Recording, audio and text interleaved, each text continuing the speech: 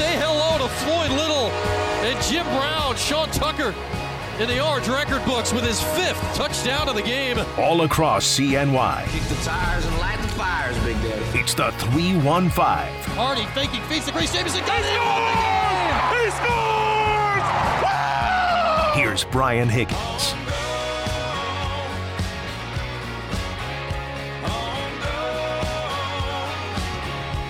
It's a fitting song as USA about to take the pitch in Qatar for the start of their World Cup. Officially started yesterday and third game of the day today. We'll talk more than Zero soccer on the program today, including this game. We can't call the game. That would be against the rules. We get fined by FIFA. There might be a whole bribery scandal. Lots going on, but they are somewhere in Qatar right now. At a stadium with no booze, about set to play the Welsh. And if we know anything about a soccer game between USA and Wales, there probably should be booze. It's soccer. That's the way it works for the team from the UK. But we'll have eyes on that throughout the show. Updates as warranted. Other soccer to talk about as well. The Syracuse soccer team. Hoping to talk to Ian McIntyre at some point this week, maybe tomorrow. He'll be happy today already. His hometown team, England, they put 6 goals up this morning in a demolition of the Iranians. And his new team, the United States, became a citizen last year, is just underway. Just underway in Game 1 of the World Cup, USA and Wales. Game 3 of the day. I don't know about the rest of you. Like, we're not going to really hardcore break down World Cup brackets and groups and nonsense over the course of the next month or so, which is about how long this thing takes to play out. No, we will pay attention to the U.S. team, mainly because we would anyway, but they play during our show relentlessly. They're playing today during the show. They're playing Friday during the show, and I believe it is Tuesday next week. They're playing during the show.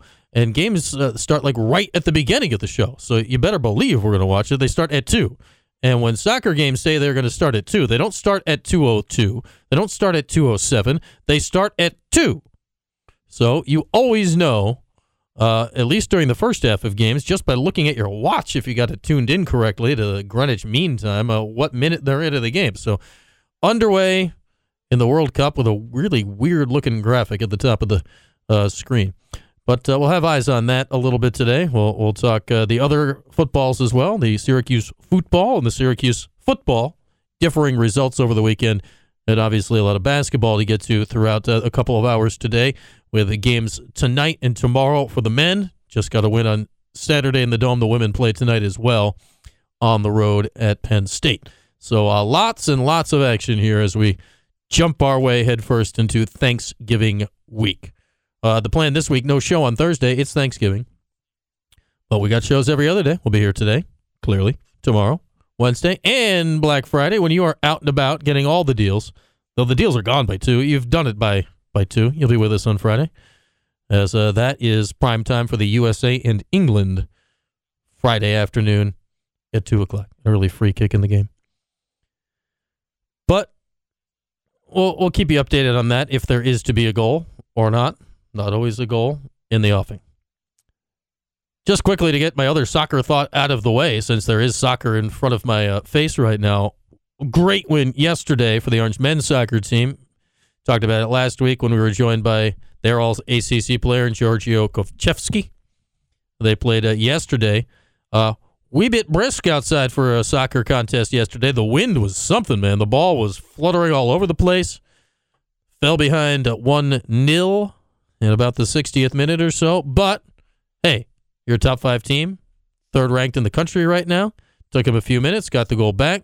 Had many, many chances, couldn't quite score, then went to overtime, scored really quickly in overtime, and then were able to defend for the next 18 minutes or so and get out of there with a 2-1 win. It will be Cuse and Cornell in the Sweet 16 of soccer. It's a 48-team tournament. So if you are one of the top 16 teams, you get a bye. So you play in the second round, Sweet 16 is the third round. They'll be playing Cornell this upcoming week. I believe that game is on Sunday at the SU Soccer Stadium. So looking forward to that. And hopefully, again, we'll be joined by Ian McIntyre on the program sometime this week, ideally tomorrow, if things line up as we would like. throughout the week. But great win for them yesterday, and legit in it with a chance to go to the national title game this weekend. Again, the game is this Sunday against Cornell. One of their rare losses this season. Orange have only lost twice. One of them was to Cornell back on a Tuesday night. Tuesday's the weird night in college soccer when weird results happen. 2-1 loss on Tuesday to Cornell back in early October. Cornell won 2-1 against Maryland yesterday. The Orange 2-1 winners themselves. They will play Sunday at 2 o'clock at the soccer stadium. So all good there. But we start with the football today. And the Orange have now lost 5 in a row. And was it a surprise they lost at Wake Forest? Absolutely not. This was always going to be one of the toughest games on the schedule this year. But the loss this week was definitely switching to a different way than we've seen. The offense found footing, and found footing fast. Is Garrett Schrader hurt? Well, the eye test says exactly what Garrett said earlier in the week, that he is definitely way less hurt than he was a week ago. And that played out. Is he 100%? No, he is not. Didn't really run the ball a lot, but he was involved in the run game in a way that he was not a week ago. And perhaps most importantly, he could throw the ball again. Couldn't drive off his right leg the last couple of weeks. You can't do that. You can't throw a football. At least not well. Now, this week he threw it well. First career 300-yard passing game. The Orange put up 35 points, which would be good enough to win basically every game they played all year. 35 points. But it was not good enough to win on Saturday as Wake put up 45 of their own. Sam Hartman was spectacular. Spectacular. Is he going to be an NFL quarterback? Yeah, he'll be in the league, I think. Will he be an NFL starter? He's not quite the body size, big and strong, like a lot of NFL starting quarterbacks are, though that is changing. Well, what stood out to me and what the Orange defense could not handle on Saturday night, add in the injuries, what they could not handle was the way that he passed the ball so early. Not early in plays, but early in the routes. I mean, they got that delayed mesh. It makes you think that everything is taking way longer than it actually is. But, man, that guy was just throwing the ball where he knew a receiver was going to be. Whether the receiver knew it yet, whatever the defender knew, Hartman was putting the ball in, like, millimeter the right spot. Receivers maybe almost kind of got turned around by the time the ball got there. Defenders didn't have a chance in many ways because they didn't see where the ball was. It happened to Isaiah Johnson, I don't know how many times during the game, where he was right where he needed to be in theory. But in actuality, he wasn't able to get his body turned, his hand in there or whatever. By the time the ball zipped right past him, and zipped is maybe too strong. Hartman's not a weak-armed quarterback, but he doesn't have a cannon. He's not Josh Allen out there. But accuracy in the NFL is huge. Like Sam Hartman, smarts, accuracy, there's no reason he can't hang around the league for a long time with those traits. He was great. But the Orange defense has collapsed. I don't think it was a mirage. 6, 7. I'd even include the Clemson game in there. The cracks started showing against Notre Dame. I don't think it was a mirage how good the defense was the first half of the season. I think they were good. Now, the schedule was easier, of course. But they were good. They were legitimately good at football on defense for the first half of the season. And the defense is not good anymore. Why? Injuries is the easy answer. Is it the right answer? I think it's a very large part of the right answer.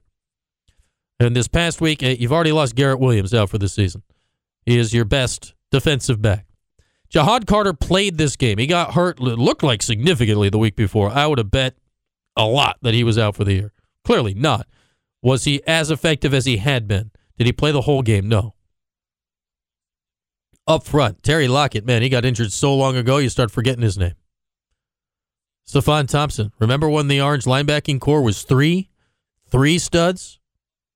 He got hurt in the opener. And then this week, on the first offensive play of the game, Down goes the most important guy. Now, Garrett Williams off the defense is the guy that is going to be the highest drafted, even with the ACL. Is he the best guy at the next level? Probably, at least, measurables and the whole deal. But Michael Jones is not just the heart and soul of this defense. He is the heart and soul of this football team. The team has many captains. If there's a captain of the captains, it's him. And it's not like he vanished. He was there on the sideline. He was very visible. Like, you saw him on the sideline a lot. That's how close he was standing, like where Dino was. They always show the head coach on TV. How many times after he left the game, after they were done doing treatment, certainly in the second half, after they were done doing treatment to the ankle or whatever he hurt, at least the ankle, who knows what he hurt. But how many times did you see him in the shot? That means he was still involved, engaged, in the game. But when he's not on the field, actively communicating, like we talked to he was on this show last week when we talked to Mike Hill. The dude's on the field, he never shuts up. And I don't mean that in a way where some guys just run their mouth the whole game. He is talking in ways that matter, communicating to the defense. The only guy he doesn't need to talk to is Marlowe Wax because they already know the answer to what the other person's saying. So, for one, you lose him. You lose the magical connection that he and Marlowe have, and you lose the connective tissue of the whole defense. Now, was Wake still going to score a lot of points in that game if Marlowe played the whole game? Yeah, I think so. They had a great game plan. They basically attacked wherever the reserves were on defense. Feel bad for Isaiah Johnson, but they were going after him. Why? Because he wasn't Garrett Williams, because Garrett was out. Did Deuce Chestnut give up one touchdown to A.T. Perry? I mean, man, he was right there on the play, but he gave up a touchdown? Yes. But they didn't throw at Deuce a lot because they knew they could attack the backups in the secondary because there were so many. And because there's a quarterback that is smart enough to know the game plan and follow it to a T, and he has the capability to execute it. They knew exactly where the ball needed to go in the game, and he put it there time and time and time again. I know every team has injuries, but that formula changes a bit if Garrett Williams is in that spot. Now, maybe Sam Hartman in that case just says, okay, we're not going there. We're going to move A.T. Perry over here, and he's going to dominate over here. Garrett Williams played in that game in the Dome last year where A.T. Perry scored 3 touchdowns. He didn't play this last week. A.T. Perry scored, guess how many? 3 more touchdowns. If you only watch Syracuse Wake Forest games, A.T. Perry is the best wide receiver in the country. The dude's a pro, but he's not the best wideout in the country. It only feels like it. But it's just a shame to see the defense decline like this. And it's not the only reason. There's excuses and there's reasons. It is a reason. But the volume of injuries has become too much to overcome. The good news, spinning it forward, is the at least somewhat return to health of Garrett Shrader. Shrader said it last Tuesday that he was feeling a lot better. Said, what could have happened? Like, you looked like you could barely move on Saturday. Nothing has really happened. Obviously, he does treatment and whatnot. But, man, what kind of magic thing happened between then and now that you're feeling better? So, well, we'll see it when we see it. You can see it a few plays into the game. Okay. Is he doing what he could do first 6 games of the year before he got hurt? No. But he was back to a level of competency where he could move the ball. He was sucking it deep more than he had at any point this season. I liked the addition of DeMarcus Adams into the lineup more. He is the best speedster deep threat they have. Adams, remember, originally started his collegiate career at Florida State, where, yes, he was on the football team, but the main athletic accomplishment he had while at Florida State was being all ACC in the 110-meter hurdles. The dude can fly. He caught the one deep ball. There was another one that, there was the holding on that was just nonsense. That would have been a touchdown. And there was the one they had him open over the middle. And Shrader, and he just missed. But that deep threat has opened up the offense a little bit. That's not what Gadsden is. And as much as Alford can catch a deep ball, that's more due to his size than his speed, even though he's not slow. So I liked that change that was made during the week on offense. I liked LaQuint Allen being put in. You don't need to use Tucker on every play. You've got a talented other guy. And B, I really love the plays when they were both on the field together. That strains the defense in a way that is unique to what Syracuse does a bit and barely had been done at all this season. So I like those things. What we haven't seen, though, all year is the halftime adjustments on offense or defense. They're just not there. I was seeing it a game, like the Orange started off like gangbusters, and it slowly slides away, and then, panic mode late, Schrader's able to do his magic and make something work down the field. But it's twofold. The Orange lost a game against a team that's probably better than them, but it's disappointing the way it happened. And we can get into clock management and the whole thing in a little bit. That kind of needs its own stage for how that was bungled yet again. Not bungled in Dino's mind. We'll hear what Dino had to say about it here in a moment. And he has an explanation that is valid in his mind. I happen to disagree with it, but I will give him credit for how well thought out it is. We'll get to that in just a few minutes.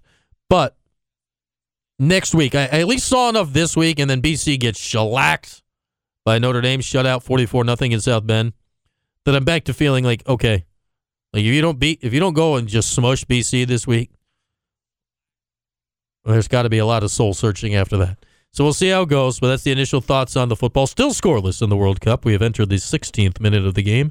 The United States and Wales. The USA has had the best of the ball. An early yellow card shown to Weston McKennie, who's dyed his hair red, white, and blue. Update, as warranted, from Qatar. We'll take a break. Hear a little bit from Dino when we come back. Adam Terry coming up at 2:30. Charlotte Carroll talking New York Giants at 3, and we'll get to basketball before too long. The Orange in Richmond tonight at 7 from Barclays Center in Brooklyn. We're off and running today on the 315. It's QSportsTalk.com and ESPN Radio.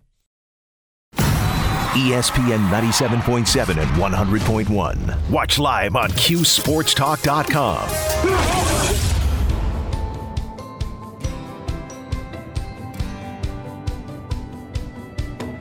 All across central New York, it's the 315 with Brian Higgins. Hey, that's me.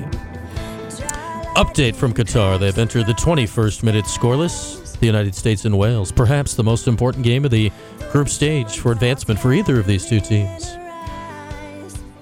U.S. and England on Friday. Iran next Tuesday. UK battle of Wales and England next Tuesday. All right, there's our World Cup update. Approaching fastly the 22nd minute, still scoreless. Somewhere in Qatar. Where? I have no idea. Does it matter? Not really. They're at a soccer stadium. They all kind of look the same from this angle. The pitch is gorgeous. All right, moving along. Back to soccer in a moment. Adam Terry coming up in 8 minutes or so. But right now, how about a little of Dino? It's time to spin the wheel. Let's spin the wheel of Dino. All right, so the Orange were down big in the game. It was 45-21 early in the fourth quarter. You're down 24. The odds say you're going to lose that game, and you're going to lose that game essentially every time. But there's also other numbers of how you complete a comeback. 24 is 3 touchdowns and 3 two-point conversions. Is that very likely? No, it's not. But that is the math. The Orange scored the first touchdown to cut it and opted to go for 1 instead of 2 and made it 17, which is still a 3-possession game. It was questioned at the time by many. Dino had a peculiar answer after the game. He had a long one we'll play now, but it was much more thought out anyway as far as the analytics and the math and everything that went into it this morning. Watch this. I'll take it even generically, okay? It's 40%, okay? Versus Wake Forest in the last 2 years is 38%. The chances of making 3 versus Wake Forest drops it to less than 10% based off of math alone. Or you can play it for a 4-possession game. By playing it with a 3-possession game, the last time you have the ball, you have to score a touchdown. Playing it with a 4-possession game, the last time you touch the ball, you may kick a field goal with a field goal kicker that has the range of 50 yards, which means you can attempt it 8, 42, 32, 35, 45, somewhere around the 32-yard line, you can attempt the ball and you can have an opportunity to tie the game. Those are all the things that are going through our heads when there's 10 minutes left to go, whether you're deciding to make it a 3-possession game or a 4th-possession game. Now, the reciprocal is, hey, coach, what's the chances of you getting the ball 4 times? Well, if you look at it, if we get the call with the quarterback, okay, we get the ball 4 possessions. If we make the field goal, even with 17 seconds left, you get it with 4 possessions. And I'm not going to get excited about what time we'd have had left to win the game with an onside kick and a Hail Mary, but it still gives you an opportunity. It comes down to whether you're going to play for 3 possessions or 4 possessions and whether you feel like you can get the 4th possession. To play for 3 possessions, we were taking a mathematical chance of saying that we're going to be less than 10% was enough for us to win the game. And mathematically, that wasn't enough for me. That's a lot of things on whether to go for 2 or not. And I don't disagree with Dino's numbers, but it is not what I would have done there. Just because I think at that point, okay, you go for 2. If you get it, it's a 16-point game. Now you're down to 2 possessions, potentially. If you don't get it, now it's an 18-point game. You still need to score again. You score another touchdown, you go for 2, and you make it, and you're right back to a 10-point game where you would have been, regardless of what had happened if you had gone for 1 just 2 times. And I think the main issue is I'm not a guy that says go for 2, first half or anything. I think it screws you up if you do it too soon. It was the 4th quarter. There was, as we found out, there was only enough time left for 3 possessions. The 2 main things, though, that bothered me, though, that I think were worse than that. As far as game management, clock management, just management of the whole thing decisions. You cannot call a timeout early in the 3rd quarter to punt. I understand you didn't want to run the punt into the look they gave you. You were worried about a block or the return or whatever. They were showing you something that was disconcerting enough to the coaching staff to call timeout. If you were worried about that, you're worried about more. You were worried about a block or a huge return, or the 2 things you're worried about there. You know what? That's worth way more than 5 yards. You know what's worth more than 5 yards? The timeout. You know what's 5 yards? A delay game. Just take the delay and live. That's your timeout. You need to save your second half timeouts. Why? Because late in the game, it was down to a 2-possession game. It's a 10-point game, and you didn't have enough time left to work all the machinations. The other part is if you're going to try to kick the field goal instead of go for the touchdown when it's 10 late, you need to do it the second you get into field goal range, like reasonable field goal range, on first down. If you'd kicked the field goal, and it had gone in, obviously Schmidt missed. If you'd kicked the field goal on first down and he made it, you'd have been attempting an onside kick. Again, likelihood of recovery, extremely low. Beside the point. Result and the action are not tied together. They cannot be tied together in the way you think about it. But you kick the field goal on first down. That was with 20-some-odd seconds left. Now, if you make it, you're down 7, and you have a chance after you recover the onside kick to actually maybe run a couple of plays before hucking it to the end zone. So it's all of it. It's all of it in the mix. It's not just not going for 2. It is all of those little decisions. Am I right? I don't know. But I would have done all of them differently for whatever it means. Were the Orange going to win the game? No. If you did everything my way, were the Orange going to win the game? No. The main problem on Saturday is you fell down by 24. That was the major issue on Saturday, was being down by 24 points. Not all those little things. But some coaches are very buttoned up in that stuff. The guy on the opposite sideline, Dave Clawson, and some are not for whatever reason. And that's not to pick on Dino for this last week. But this is 7 years now where it's just, there's enough of those little things. Has it cost them games? I don't know. Maybe. There's never been like an, oh my God, super egregious one that was clearly the difference between a win and a loss. Like, what have you done? No way to talk your way out of it. I can't think of one. But the pile of little things like that has added up over 7 years. Like, the bag of that stuff is full. The bag of that stuff is full. Did it cost them the game? I don't think so. You gave up 45 points, you're down by 24. That's what cost you the game. But there's enough of the other stuff that is just lingering out there to harp on, and we seem to be able to do it, unfortunately, more often than not. With that, we'll take a break. Adam Terry, when we come back, update from the World Cup. 28th minute about to conclude. Still scoreless, United States and Wales.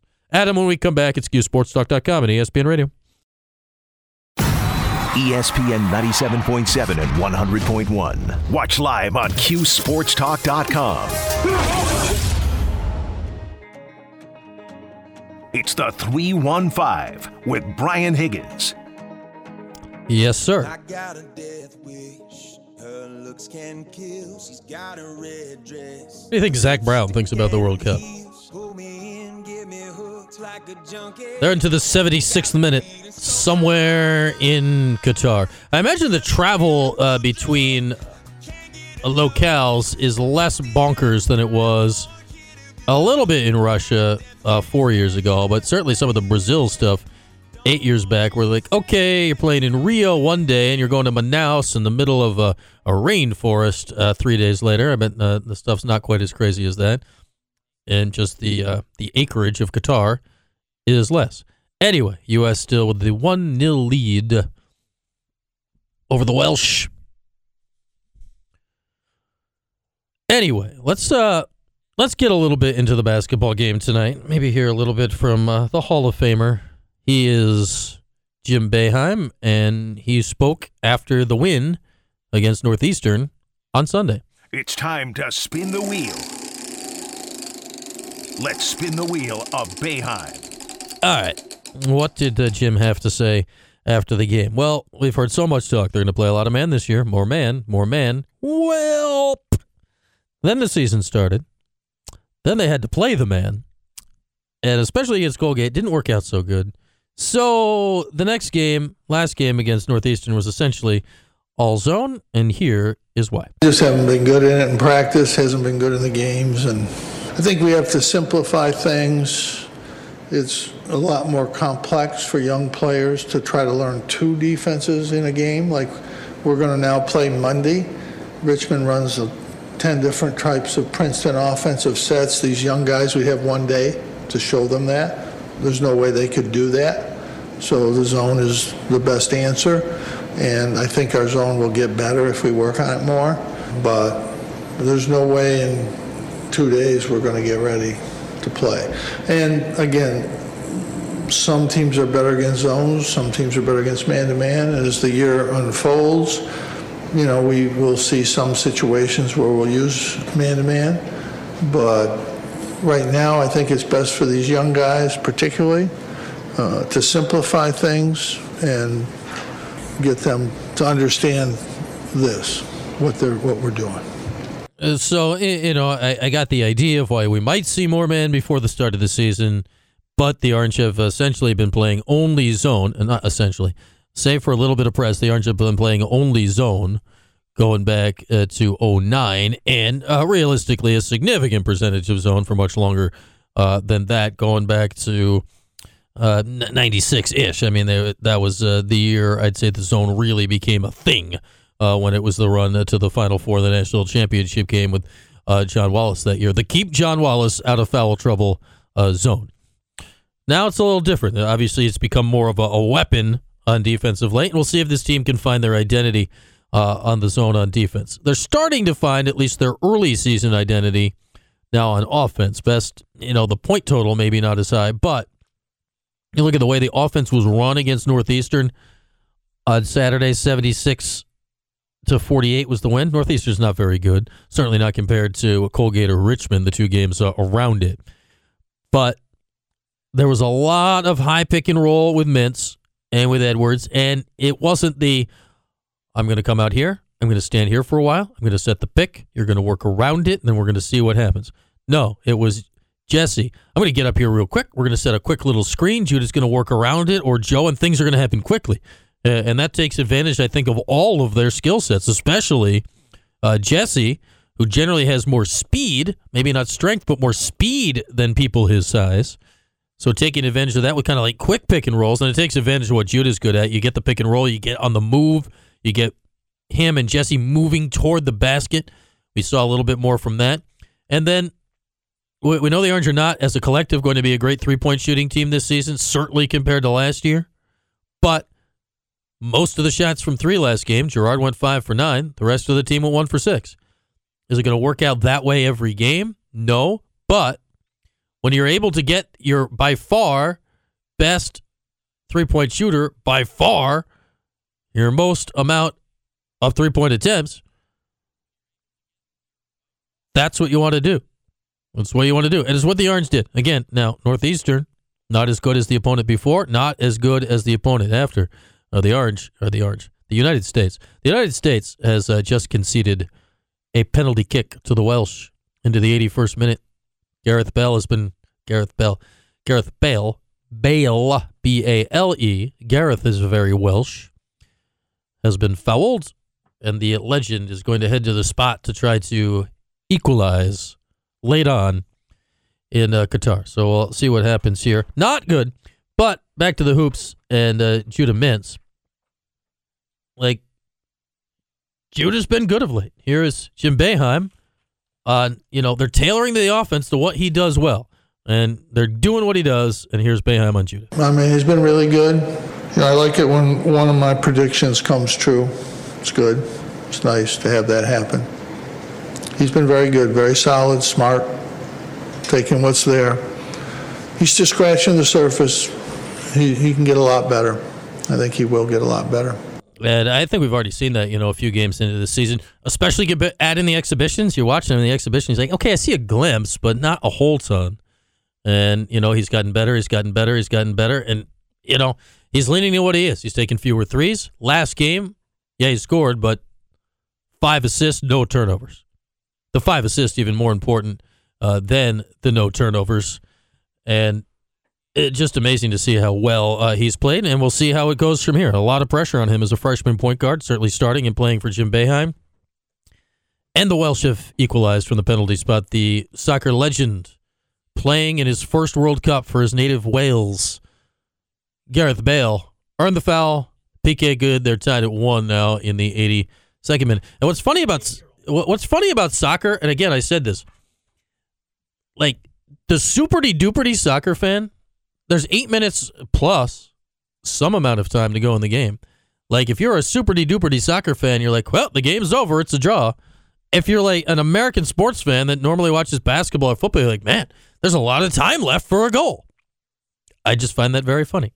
Anyway, we're watching the soccer, and we're talking about basketball tonight. And again, here's Richmond. They're a team that does not generally play a high pace. Jim Boeheim mentioned Princeton offense. Perhaps the zone can help negate that. And I wonder tonight, if this game turns a little slower and a little more defensive, and still in the search for somebody to play the other forward spot opposite Benny Williams. We saw it a little bit on Saturday, but we saw more on Saturday than we've seen it so far this season. Do we see more of Benny and Malik Brown together? Now, when they're both on the court, you do not have a three-point shooter at either forward spot, which is not really how ideally basketball is played today. But at some point, you got to put your best players on the floor. And of the 4 freshman forwards, or freshmen that are playing forward in some capacity, when you add Kadir Copeland to that mix, who's, nominally a guard, but is playing small forward for this team generally when he's on. But when you add him, Justin Taylor, Chris Bell, who's done nothing so far, and Brown, you say, okay, who looks like they are ready to play and participate in the college basketball game right now? I'd say number 1 is Brown. Number 2 is probably Copeland. Then maybe Taylor, then maybe Bell. Like right now, obviously Bell has the potential, is the three-point shot and the size. You say, okay, who understands how to play basketball the best right now? And I don't mean any position. I don't mean a position that fits in the roster. I mean just who understands the sport of basketball and what to do, setting aside plays and defense, but who just knows what to do on a basketball court right now? And the answer is Malik Brown. Now, does that compromise the Orange on offense? At least in the ability to spread the floor? Sure. And what are you going to do when you just don't have anyone that can shoot the 3 on the floor besides Gerard? I don't know. But my bet is we'll see a little bit more of that combination tonight. Just because it's been a little effective. It's maybe not ideal, but you got to lean into what you got. The Orange have been doing that with Edwards and what works best for him, with Mintz and with Gerard. Got to keep leaning. We'll see if Malik Brown gets a few more minutes tonight. That is what I am hoping to see when we get Cuse and Richmond tonight at 7 o'clock. With that, we'll take our final break of the program. We'll ride this soccer game to the finish line or close to. As they play in pretty much 2 hours on the button. That's how soccer rolls. And we'll tell you what's on tap for tonight. A little bit more on this basketball game when we come back to finish out the hour here on QSportsTalk.com and ESPN Radio.